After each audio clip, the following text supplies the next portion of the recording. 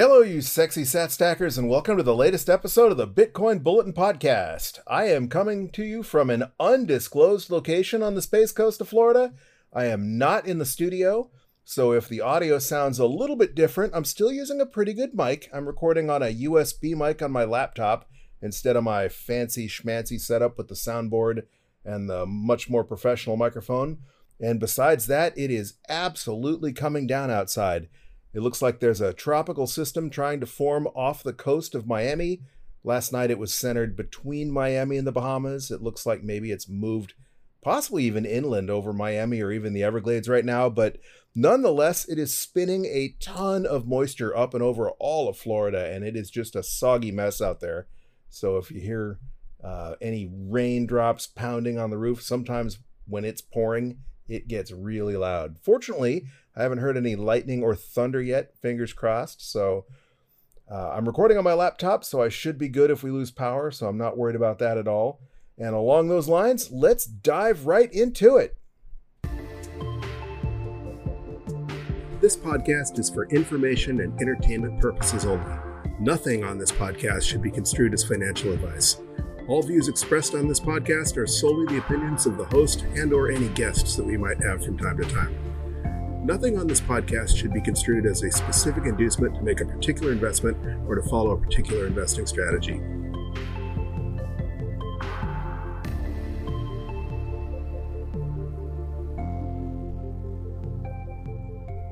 All right, we do have quite a bit to talk about. Today, of course, is Wednesday, November 15th, 2023, and that means it is our DCA Wednesday episode.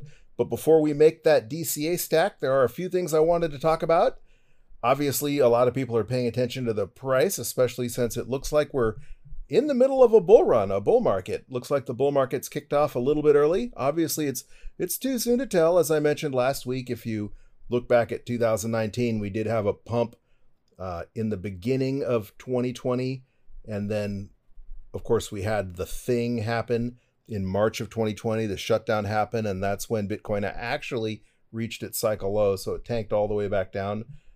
And in general, the bull market, at least the really euphoric face-melting bull market, doesn't really kick off until after the halving, and that's not going to happen until next April. So, of course, history doesn't repeat, but it does rhyme. So it's possible that we're in a bull market. It's also possible that Bitcoin is just doing what Bitcoin's going to do as we kind of continue to consolidate, the end of the consolidation phase anyway, before the upcoming halving. And of course, yesterday we did see a bit of a dip, and Bitcoin dropped all the way down to below $35,000 at one point in time. But again, if you zoom out just a week, we basically only went down to where we were last DCA Wednesday. So the big sell-off, the big liquidation event that caused Bitcoin to lose a couple $1,000s in price really only took us down to where we were a week prior. And of course, Bitcoin has bounced back to essentially where we were before the sell-off. So it looks like the bull run, at least for the moment, continues. Along those lines, there are headlines such as FTX Street reporting Bitcoin price drops $90 million in open interest wiped out amid jitter over spot BTC ETF window closing. I have no idea if that's what triggered the price dip. As you know, there's a lot of speculation that one or more of the spot Bitcoin ETFs may be approved this week because there's kind of this window of opportunity where the comment periods are closed for the first several batches of ETFs that were filed, and the comment periods for the next batch of ETFs has not opened yet. And so the people that are in the know said that if there were going to be an approval, possibly it would come during this time period. And of course, that's drawing to a close. I believe that that comment period ends on Friday, or at least in the next day or two. And that may or may not even have had anything to do with why Bitcoin retraced a little bit. Sometimes Bitcoin just does what Bitcoin does. Obviously, yesterday we got information on the official inflation numbers, and obviously my opinion that all of those government statistics are complete BS. There's certainly a healthy amount of gaslighting going on right now with respect to how the economy is, the shape of the economy, the financial health of the average consumer. The markets were digesting the interest rate interest rate news. They were digesting the inflation news, which it's kind of a mixed bag. In one way, they say that inflation has actually cooled a little bit, but then most of that was attributed to lower oil prices. So in other ways, things have actually gotten a little bit worse.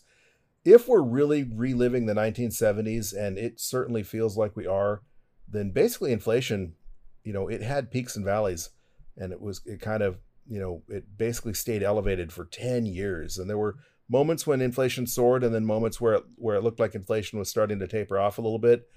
But in general, inflation remained high until the 1980s. And there's certainly no reason to feel optimistic that the government's going to get its spending under control, that they're going to stop printing money anytime soon. So that's neither here nor there. But eventually, it is all good for Bitcoin, because as people start to realize that their currency is melting away from them, that melting ice cube that Michael Saylor likes to talk about, they start looking for places to put their money. And, traditionally that was things like gold, and now we have Bitcoin. But I digress.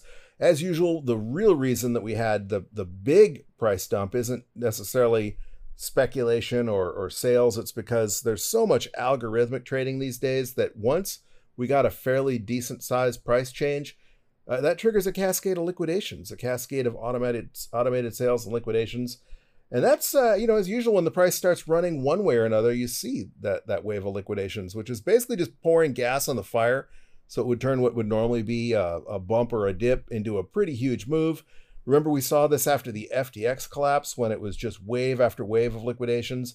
Even on the company level, it was people were speculating like crazy about Michael Saylor and MicroStrategy, because we were getting close to, they were below their break-even point and close to what people were speculating would have been a liquidation point for them. So one thing leads to another, and it's kind of almost like a mass hysteria. Only most of it's algorithmic, because people have these trading bots set up, or they have they've gone long or they've gone short, and they've done so on margin. So even if they don't want to sell, they just get margin called, and their collateral gets liquidated. But I digress. That is all old news now, because the price has clearly rebounded. Yahoo Finance has the headline, "Dow leads stocks higher as oil falls and Bitcoin soars." Another headline on Yahoo News, "We regret to inform you that Bitcoin is spiking." Bitcoin boomlet Wall Street bros rejoice. Bitcoin has increased in value to $37,605.53 of its Wednesday, its highest valuation in a year. And then, of course, they go on to say, but it's nowhere near the halcyon days of November 2021, when it crested over $65,000, because obviously the mainstream financial media, even though there are some orange-pilled people out there now, and it's getting a little bit better, it's really funny, because Bitcoin was only, $65,000, $69,000 for a matter of hours. And pretty much nobody bought at that price. The vast majority of people holding Bitcoin bought substantially lower. But they always like to tell you that the price isn't $37,000. It's only half of what the all-time high was. I mean, that's a crash, right? Another headline on the street said, "Crypto analysts say the Bitcoin price is primed to hit $50,000 in 2024. And then they go on to talk about the halving, "A major event scheduled for early next year, has market analysts predicting significant gains for the Bitcoin price in coming months." So that leads me to ask, why so bearish, thestreet.com? Because if you know anything about the history of Bitcoin and the history of its 4-year cycles, if history repeats or even rhymes, we should hit a lot higher than 50,000 in 2024. Well, the ultimate new all-time high will probably not happen until sometime in 2025. We should at least eclipse the previous all-time high before the end of 2023. Obviously, if history rhymes, that is. If you remember, the 2020 halving happened on May 11th of 2020, and Bitcoin didn't eclipse its previous all-time high until December 20th of that year. And that was funny, because it hit 20,000 on the 20th, and 21,000 on the 21st, and 22,000 on the 22nd, 23,000 on the 23rd. It was almost getting comical the way it was doing that. At least that's the way I remember it. And if you listen to the likes of Bitcoin super OG Adam Back, you'll remember that he has a bet that we will be over $100,000 US per Bitcoin by the 2024 halving day. So by next April, that's certainly a lot more than 50,000. So why so bearish?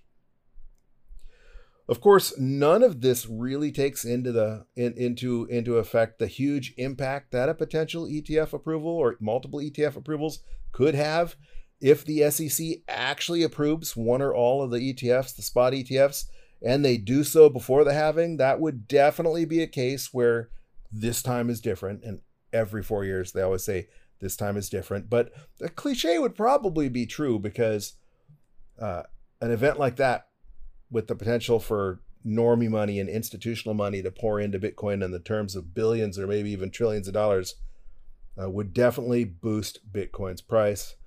I don't think there's any guarantee the SEC will approve the spot Bitcoin ETFs because, as you remember, not approving the ETFs was kind of part of the and then they fight you phase. Just because the SEC lost the court case when they were sued by Grayscale over their denial of turning GBTC into an ETF doesn't mean that they have to. It doesn't even mean they will, even if it meant they have to. Because you remember, there are plenty of times, for example, New York City and Chicago, and this has nothing to do with Bitcoin, but I'm making the point that the government likes to ignore court rulings. Both those major cities have gun control rules that were ruled unconstitutional by the U.S. Supreme Court, and they just don't care. The cities are just ignoring Supreme Court rulings, or they just pass another law, which they know will eventually be struck down, but it'll take 5 or 10 years with the time to do so.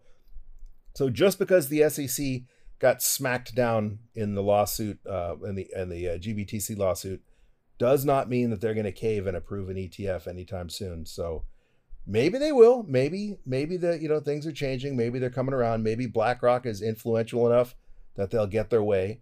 I am personally good with it not happening because the more of the Bitcoin that's mined out there, and we've got 93% of all Bitcoin that's ever been mined has been mined and issued already. The more of that's in the hands of ordinary plebs, the better. The longer you have to stack before BlackRock and other Wall Street investment banks, investment firms get their grubby hands on our corn, the better. Of course, that is that double-edged sword that it would be nice to have more time to stack more sats, but it will also be fun to see the value of our stacks soar. So I'm good either way, but if you take that long-term horizon, that long-term thinking, I guess I would actually prefer the crab market go on forever, at least until I have, significantly more corn than I've already stacked. Along those lines, Forbes and Forbes articles can be, Forbes pretty much lets just about anybody write articles. So you have to take it, pretty much anything you read in Forbes with a grain of salt, but they're running a headline saying very important sudden BlackRock breakthrough predicted to trigger huge $25 trillion Bitcoin, Ethereum, and XRP crypto price earthquake. And they say star stock picker and founder of emerging technology investor ARK, Cathie Wood, has called BlackRock's Bitcoin ETF filing a breakthrough that will spur the Bitcoin price sharply higher over the next few years. And of course, it probably will spur the price of S coins higher as well, because they're always riding on Bitcoin's coattails. And every time Bitcoin pumps, we see more scam coins emerge. That doesn't mean they're not ultimately trending to zero in Bitcoin terms, because even if the price of Ethereum doubles, if the price of Bitcoin 10x's, you would still be foolish to have invested your money in anything other than Bitcoin. The infamous Plan B has pointed out yet another possible potential driver of mainstream investment money moving into Bitcoin, posting just a few hours ago on Twitter, or X, 23 trillion locked up in ESG funds looking for a home. Bitcoin uses less than 50% sustainable, or greater than 50% sustainable energy, better than any other industry. Both EVs and Bitcoin have zero direct emissions, only secondary emissions from electricity use. BTC more sustainable. And he links to an article and a graph that basically shows that the carbon footprint of the sustainability of Bitcoin is much higher than that of electric vehicles. And you have all this money, as Plan B says, $23 trillion locked up in ESG funds by people that are investing specifically out of conscience because, they're ESG investors. And I think what he's implying is that when people realize that Bitcoin is in fact greener than Tesla, that some of that money will then come pouring into Bitcoin. And I think ESG trading is really stupid, but I've seen it before. In the 1980s, when they were pushing the quote unquote sin stocks, saying that you shouldn't invest in like RJ Reynolds tobacco and you shouldn't invest in alcohol stocks because tobacco and alcohol are horrible for people and it's horrible for humanity. And yeah, they're great companies making money hand over fist from a financial standpoint, but it's a sin to invest in them. And so there was that whole sin stock thing in the 80s and 90s. And that's kind of almost exactly the same psychologically as the whole ESG shenanigans that we're seeing now. Speaking of Plan B, he also posted further evidence that the bull market is gaining steam. About 12 hours before his ESG post, he tweeted a relative strength index chart saying Bitcoin is getting stronger. RSI 57.5 trend is clear. And if you look at his graph, it basically shows the previous 4-year cycles where RSI bottomed out in below 50. It looks like 1 year it bottomed out about 45. Another cycle it bottomed out closer to 40. Same with this last cycle, bottomed out closer to 40. And if you look at the graph, it sure certainly looks like we have bottomed out as far as the RSI is concerned, corresponding to the halving cycle. If you don't know what RSI is, that's short for Relative Strength Index. And according to Investopedia, RSI is the Relative Strength Index is a momentum indicator used in technical analysis. RSI measures the speed and magnitude of a security's recent price changes to evaluate overvalued or undervalued conditions in the price of that security. The RSI is displayed as an oscillator, parentheses, a line graph, on a scale of 0 to 100. The indicator was developed by J. Wells Wilder Jr. and introduced in his seminal 1978 book, New Concepts in Technical Trading Systems. The RSI can do more than point to overbought and oversold securities. It can also indicate securities that may be primed for a trend reversal or corrective pullback in price. It can signal when to buy and sell. Traditionally, an RSI reading of 70 or above indicates an overbought situation. A reading of 30 or below indicates an oversold condition. Obviously, this is, more related to the stock market, traditional financial markets. And I'm not a big fan of technical analysis any way you slice it. But looking at Plan B's RSI as Relative Strength Index chart, it does reflect, it does line up perfectly with the previous halving cycles. And I guess it would just be one more indicator that the bottom is in and that momentum is building. What he said, we have an RSI of 57.5. So according to what we just read on Investopedia, that would put it in neither the underbought nor the oversold category. And the RSI in previous cycles has peaked out above 95 or all the way to 100 when Bitcoin is brand new. So the euphoric phase, according to the Plan B's chart anyway, is usually, looks like it's when the RSI is above 70 and soaring up to closer to 90. But we're solidly above the bottom, solidly above the trough, as far as his RSI chart is concerned, at least. Kind of in a funny bit of news, earlier this week, the U.S.'s credit rating was downgraded to negative. Moody's basically downgraded the U.S. economic outlook from stable to negative. And of course, the Biden administration has the hilarious headline, Biden rejects downgrade. Like he has anything to say with it. The price of Bitcoin could go down tomorrow and I could reject that. No, the price of Bitcoin can go down and it means nothing. It's just silly, the silliest form of shenanigans.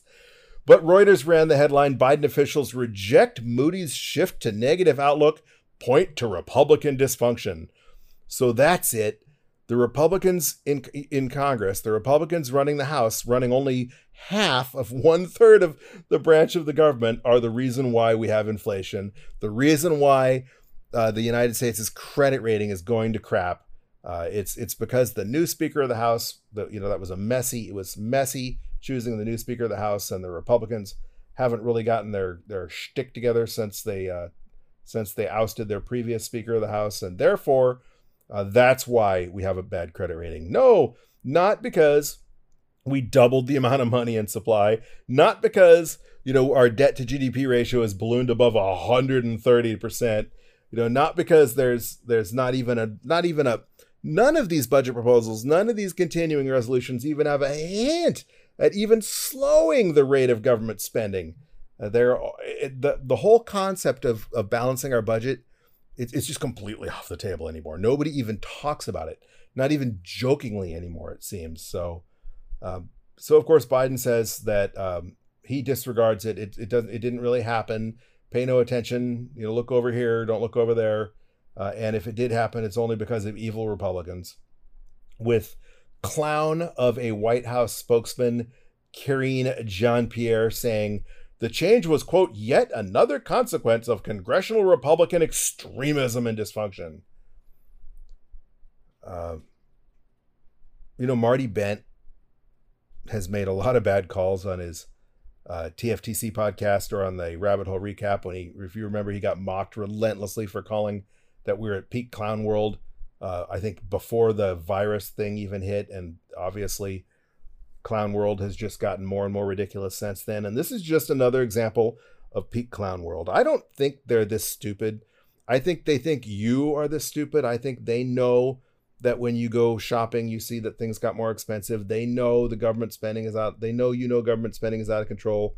And they're just going to get on television and just lie to you because the media is going to repeat it, and there's nothing you can do about it anyway.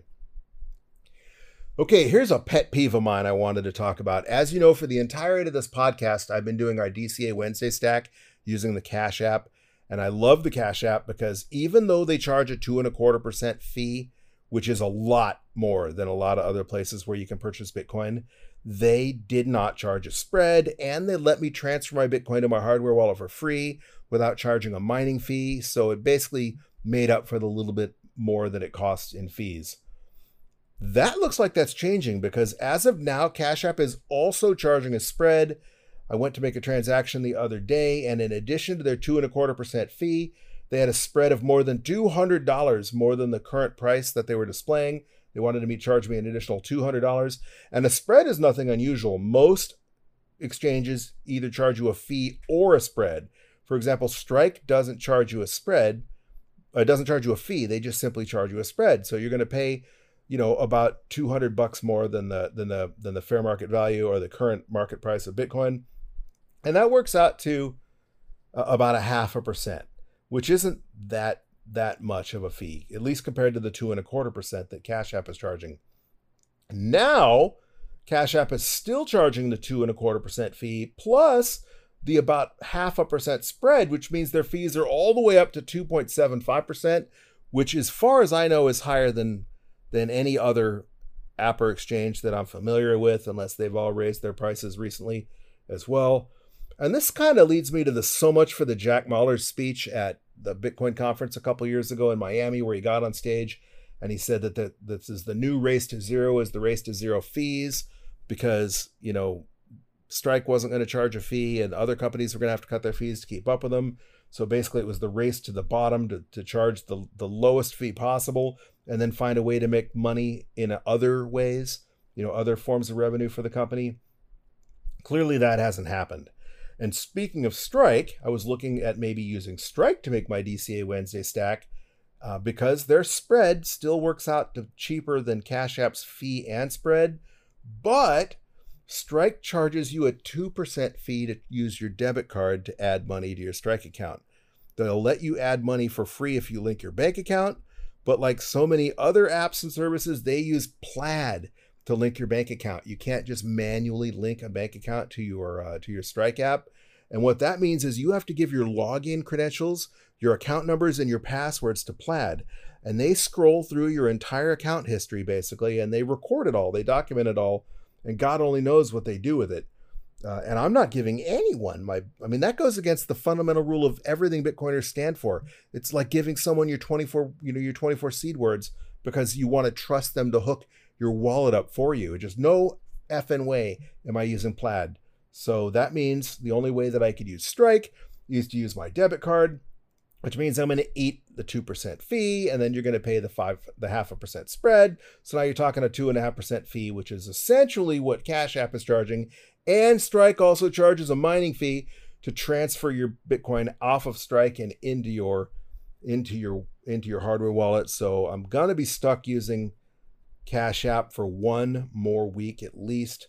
I'm going to do a little bit of research. If any of y'all have any suggestions out there, what you use, what you like to use, some way that might be a little bit cheaper than Cash App, hit me up on Twitter. Again, we're at BTC Bulletin Pod on Twitter. Send me a DM and let me know what your opinions are.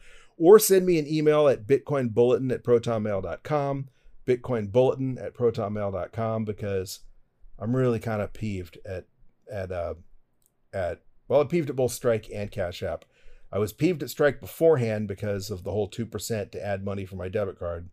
I know they got to make money. I know it costs them money to process the debit transaction, but one of the reasons I haven't purchased any coffee from El Salvador recently, and I'm running out, is because I always pay in Lightning. And instead of sending Lightning from my existing stack, I was using Strike, to where it would take US dollars out of my debit card and convert it to sats and send the sats to the Good Beans to pay for my coffee. And then they made it, I guess, because of the things that were going on with some of the companies that were doing the back end for Strike and other companies, they disabled debit cards completely for a while. And then when they came back online, they were charging a fee. So I have to reassess some of that, especially since I'm almost out of coffee and I want to buy more coffee and I want to pay in sats. On the interesting, maybe hopium for the state of Florida and Miami, maybe we'll believe it when we see it news, Bloomberg is reporting that billionaire Ken Griffin sees Miami possibly replacing New York City as financial capital. The article says Citadel founder Ken Griffin says his new home of Miami could eventually unseat New York as the world's financial center. The article continues with a quote from Griffin saying, "We'll see how big Wall Street South becomes," Griffin said in an interview Tuesday with Bloomberg News at the Citadel Securities Global Macro Conference in Miami. "We're on Brickell Bay, and maybe in 50 years it will be Brickell Bay North, how we refer to New York in finance." Titans of Wall Street have flocked to South Florida in recent years, attracted by warm weather and lack of state income tax. But Griffin, who moved to Miami last year, plans to outdo them all by changing the face of the city with more than $1 billion waterfront tower that will serve as Citadel's headquarters, as well as political and philanthropic donations ranging from a children's hospital to soccer. This actually isn't anything new. It's kind of funny because companies have been moving to Miami for years, but more importantly than that, Miami is already a financial hub. It's pretty much considered the Wall Street for Central and South America. If you are a billionaire or you're doing business in, Brazil or Argentina or Latin America, chances are your business is running through Miami already. But billionaires always tend to see things through their own eyes, and when they come up with a great idea, it seems like it's their idea, right? It doesn't occur to them maybe other people have already been doing this, because Miami's been a financial crossroads for decades. It started out as a trading post in the middle of the Everglades, so even its very roots are as a financial hub. So granted, it is nowhere near the scale of Wall Street at New York, but the trend isn't new. In fact, Bloomberg, this is the very same news outlet, reported in December 2021 the headline, "Bloomberg Forum highlights Miami's growth as a financial center." So in December 2021, they were saying the increase of financial firms moving to Florida might make Miami the Wall Street of the South, according to speakers at Bloomberg's recent forum, The New Miami. "Financial firms are attracted by the warmer weather and lower taxes," said the business and government leaders who spoke at the event, held to discuss how economic and political shifts are affecting Miami, as well as other cities across the world. So they're even using the exact same verbiage. And it is a no-brainer. One of the reasons to come to Florida is because it doesn't snow. You don't have to shovel sunshine. And Miami being in Florida, Florida does not have a state income tax. So, if you're a business in New York, not only do you pay New York state income tax. You pay New York City income tax. And, normally state income tax is significantly lower than the federal income tax. Like, for example, one of the states I'm familiar with, their state income tax is 10% of your federal income tax. So if you pay $100,000 in federal income tax, you'd only pay $10,000 in state income tax. But if you're paying hundreds of millions of dollars in taxes, that means you're still paying tens of millions of dollars in state taxes. And that is real money. So it's a no-brainer that Florida has a much better business environment. The business regulations are better here. Really, the only downside to Florida that most people think of there are hurricanes, and it's hot and humid. But I love the hot and humid certainly a lot more than I like the ice and the snow. And hurricanes, so far, knock on wood, haven't really been that big of a deal for most people. If you get absolutely smacked by an eye wall of a major hurricane, it's going to ruin your day. It's going to wipe your part of the city off the map. But the eye wall of a hurricane, when you look on the weather and you see the satellite photo of a hurricane, it covers the whole state. Really, the eye wall may only be 5, 10, 15 miles wide. And that's kind of like the tornado of the hurricane, the center where the winds are spinning. The fastest winds are rotating right around that eye wall. So the area, like even if a hurricane were, the last major hurricane to hit like Melbourne, Florida, which is one of the largest cities in Central Florida, it devastated a 2 or 3 block stretch of the beach. But in general, the town of 500,000 people didn't get a whole lot of damage whatsoever. And if you're not right on the beach, it's really just a wind and rain event. It's the storm surge, that wind-driven water that comes up and over the land that acts like a bulldozer that plows anything down. Other than that, if you're in Orlando, for example, which is 60 miles away from the beach, you might have some tree branches fall down, power might go out, but it's not as catastrophic as a lot of people worry about. Miami is hot year round though. Here in Central Florida, it's actually starting to cool off. It's in the 70s this week. It gets down into the 50s sometimes when we get a really good cold front moving through. Whereas Miami in general is just going to be 80 and humid because it's closer to the tropics. So I don't personally ever see myself living in a city like Miami. I like visiting there occasionally, but it's not even my favorite place to visit. It's kind of funny that people keep pimping Miami. Like the Bitcoin conference was in Miami a couple years in a row, and Bitcoiners were flat out getting sick of Miami. And I'm thinking, hey, you could have a conference in Florida, a welcoming, embracing state like Florida that will let you have a conference when other states were saying you can't have a conference, you super spreaders, you murderers. And Florida was like, come on in, bring your conference. Bring your people. We'll have a party. Miami's not the only place. This is a big city. They're a big state. There's like 30 million people that live in Florida. I'm almost a 3-hour drive away from Miami, and I think this is my little slice of paradise here. So Florida is a great place to do business, and it's a no-brainer that we're going to see more companies relocate here. Hopefully, more Bitcoin companies. All right, I have rambled on about the news more than enough. We need to get on to that DCA Wednesday stack. Before we do, let's take a real quick look at the vital statistics.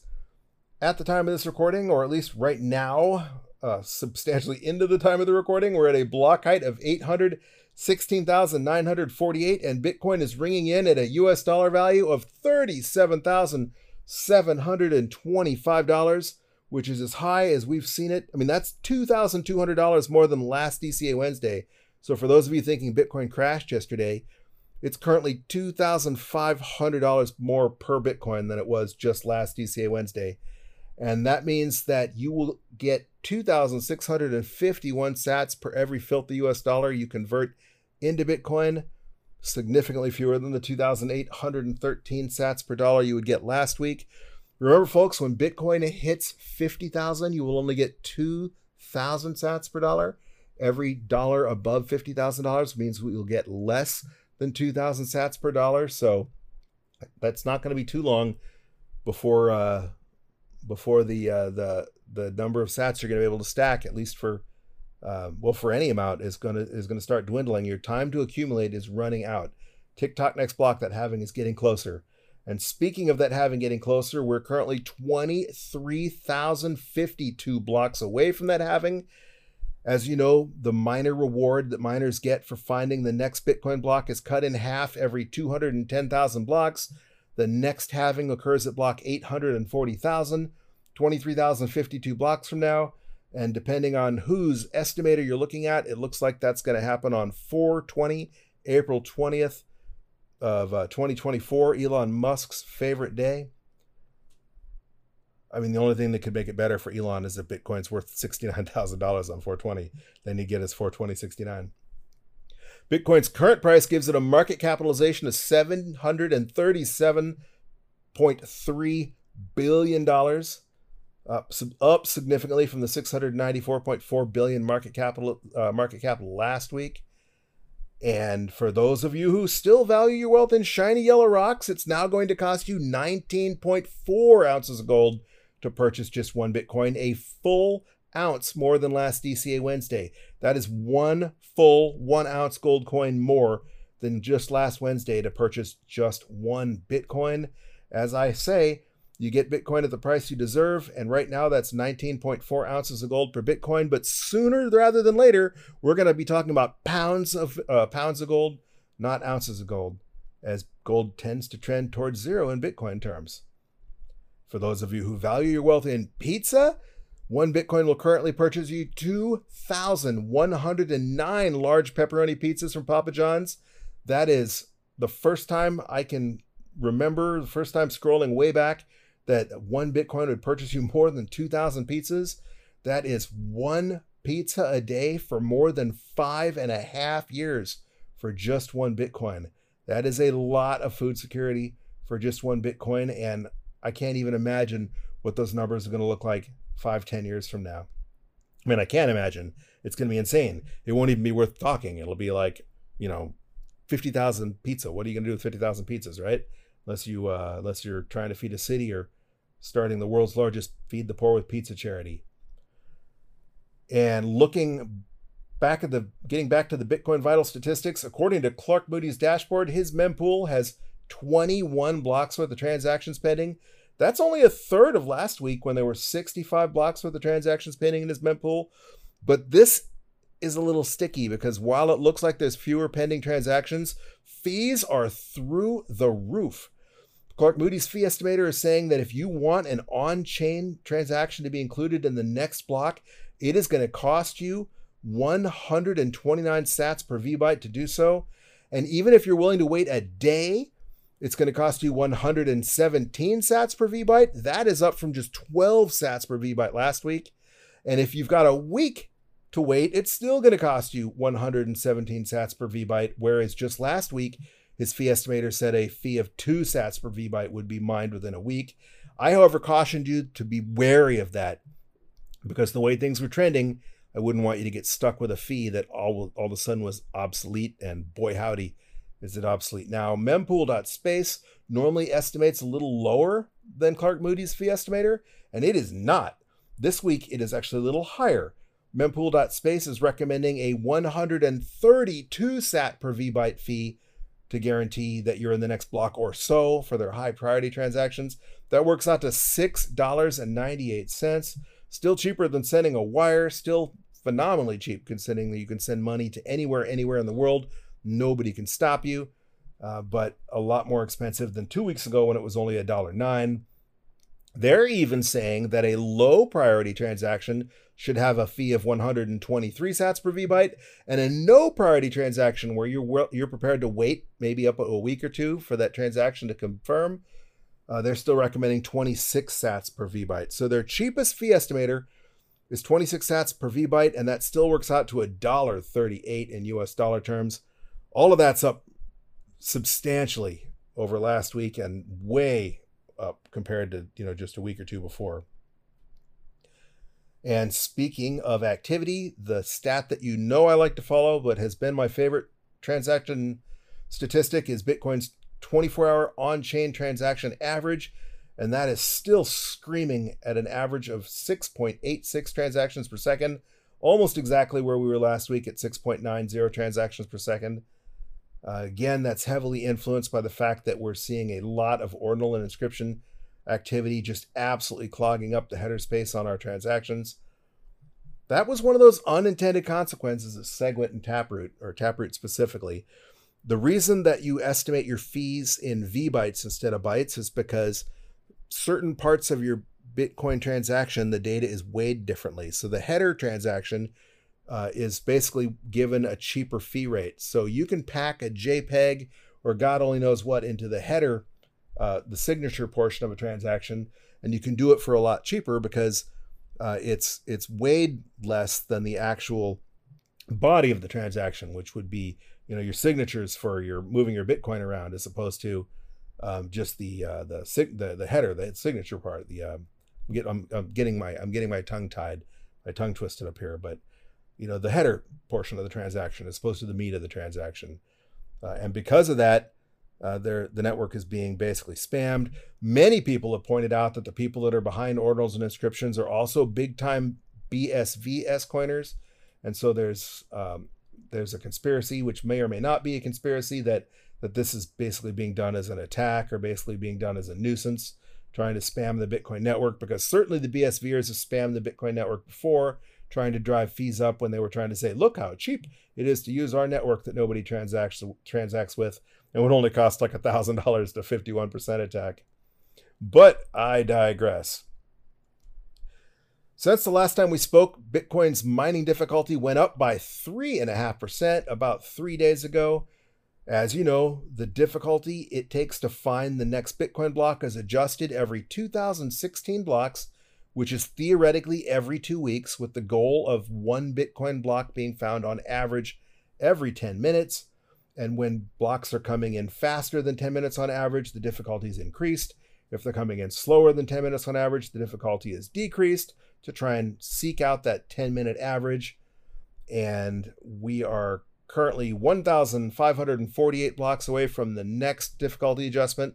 So about 11 days from now, looks like it's going to be on November 26th. And depending on whose data you're looking at, it's going to be a decrease this time. It looks like maybe they overshot a little bit, a decrease of anywhere from 0.94% to 2.7%, because blocks are currently averaging 10 minutes and 16 seconds. So before the difficulty increase, they were coming in at an average of 9 minutes and 42 seconds. The increase might have overshot things a little bit because now they're coming a little too slow. However, there's a lot of factors that come into play here. For example, more hash rate could come online. And if that happens, then blocks will start to come in faster and faster. And we could even end up with an increase instead of a decrease. So almost 2 weeks out, it's still too early to tell. But at the time of this podcast, it looks like there will be a decrease in mining difficulty in about 11 days, anywhere from 0.94% to 2.7%. Pardon me. Real quick, I want to thank those of you listening on your favorite Podcasting 2.0 apps, such as Fountain. Podcasting 2.0 helps you help your favorite podcasts by supporting them on the value for value model via either streaming sats on a per minute listening basis or by sending boosts, which are like shout outs, but they're a Lightning transaction. So you can send a message supporting your podcast with a Lightning tip as well. We do not have any boosts to read this episode, but thank you to those of you who are listening and who have supported the podcast in the past. You can still listen on Fountain and not, boost or stream sats. And I still recommend listening on your favorite Podcasting 2.0 app because, for example, Fountain will actually pay you sats to listen for the first 60 minutes a day that you listen to podcasts using Fountain. They will stream you Satoshis usually. That changes. It's subject to a variety of factors, but on average, you get sats for the first hour of podcast you listen to. And if you listen to a promoted podcast, something you might not have normally listened to, they can stream you even more sats. And you might find a podcast you like that you didn't even know about. Or like me, you'll find yourself listening to a podcast that you are completely disgusted by just for the sats. But I digress. Our geographic distribution of listeners has remained unchanged once again. Our top 10 countries are as follows. Number 1 is the United States. Number 2 is Germany. Number 2 is Argentina. Number 3 is Germany. Number 4 is Luxembourg. Number 5 remains Canada. Number 6 is Spain. Number 7 is Colombia. Number 8 is Sweden. Number 9 is Singapore. And number 10 is Venezuela. So thank you. Hola. Muchas gracias. Dankeschön. to all of you, regardless of wherever you're listening from. It's really cool, though, to look at these statistics and see that we have a truly international audience. Bitcoin is global. Bitcoin is for everybody, and therefore it's heartening to see that my listeners are all over the world as well. And hopefully that means I'm providing you content that you find beneficial, even if you're not in the United States or Europe, even if you're in Singapore or Sweden or wherever you're at. Thank you so much for listening. All right, now on to the meat of why we meet on Wednesdays, and that is because Wednesdays are DCA Wednesdays. And if you don't know what DCA is short for dollar cost averaging. And dollar cost averaging is an investment strategy where you invest your money in equal portions at regular intervals regardless of price. For example, this is going to be our 121st stack. We started stacking more than 2 years ago on Wednesday, July 28th, 2021. So far that's been 120 Wednesdays, and each Wednesday we've stacked $20, stacking a total of $2,400 US, including $54 in fees, and amassing a stack of 8,297,459 sats. And perhaps most importantly, we did so at an average cost basis of $28,924.52. So to get back to the whole DCA thing, the equal portions, we chose $20, and I did so because I wanted to keep it simple. I wanted to show that even if you can only afford as little as $20 a week, that eventually that will build up a stack of Satoshis that will be of consequence, that will be beneficial to you. And we also wanted to test out, the theory of DCA versus just lump sum investing or aping in, as they say, YOLOing in, as they say. Once again, we're going to use Cash App for today's purchase. I do so almost loathingly because, as I mentioned, I don't like their new fee structure. But I already have $20 on Cash App, so I've got my Cash App open, tapping on Bitcoin, tapping buy, entering $20, tapping confirm, and boom, just like that, we purchased another 52,182 sats. Bitcoin's been trending down in value a little bit, in price a little bit while I've been yapping, because we purchased at a base price of $37,465.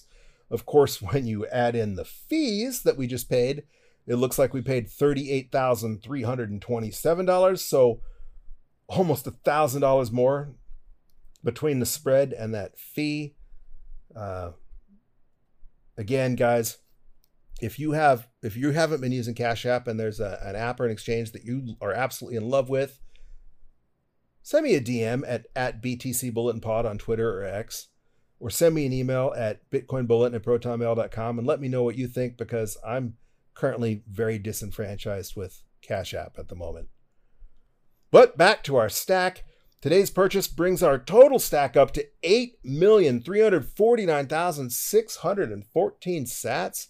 It did raise our average purchase price by $58, more than $58 in fact. Our average cost basis is now $28,983.28.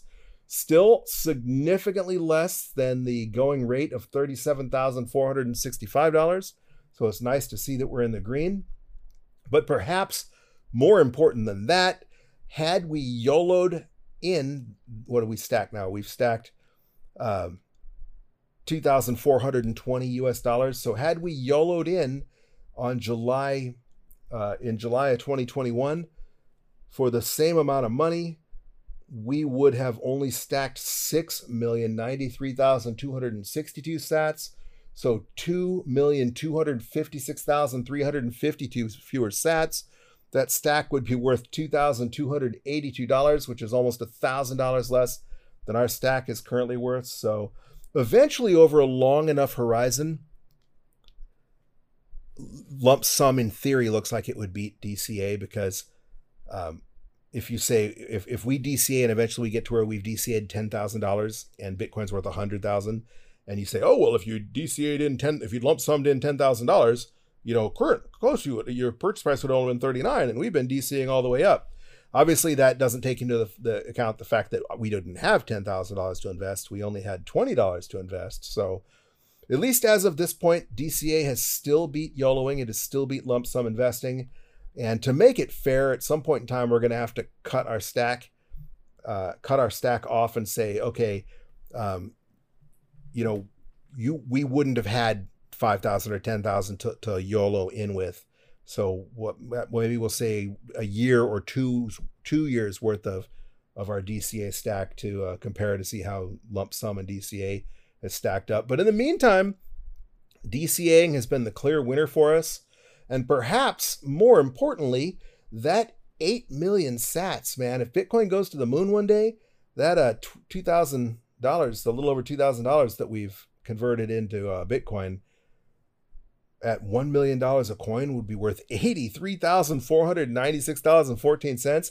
Even if Bitcoin just goes to 100,000, which it may easily do in this cycle, Adam Back says it's going to do it before the halving. At that point, our stack of 8 million sats would be worth $8,349.61, so almost 4x of what we invested just by DCAing. All right, well, the rain's picking up. I don't know if you've heard it interfering. There's also a parrot that's chimed in a few times, which you probably did hear because it was pretty loud. But before anything else interrupts, I'm going to wrap this up. But don't forget to join us next Wednesday and every Wednesday while we continue to explore stacking sats using the DCA, the dollar cost average method, until Bitcoin goes to the moon and we're all sitting on a citadel on a private island somewhere, or nobody's willing to sell us any more sats. Either way, keep on stacking those sats, you sexy sat stackers.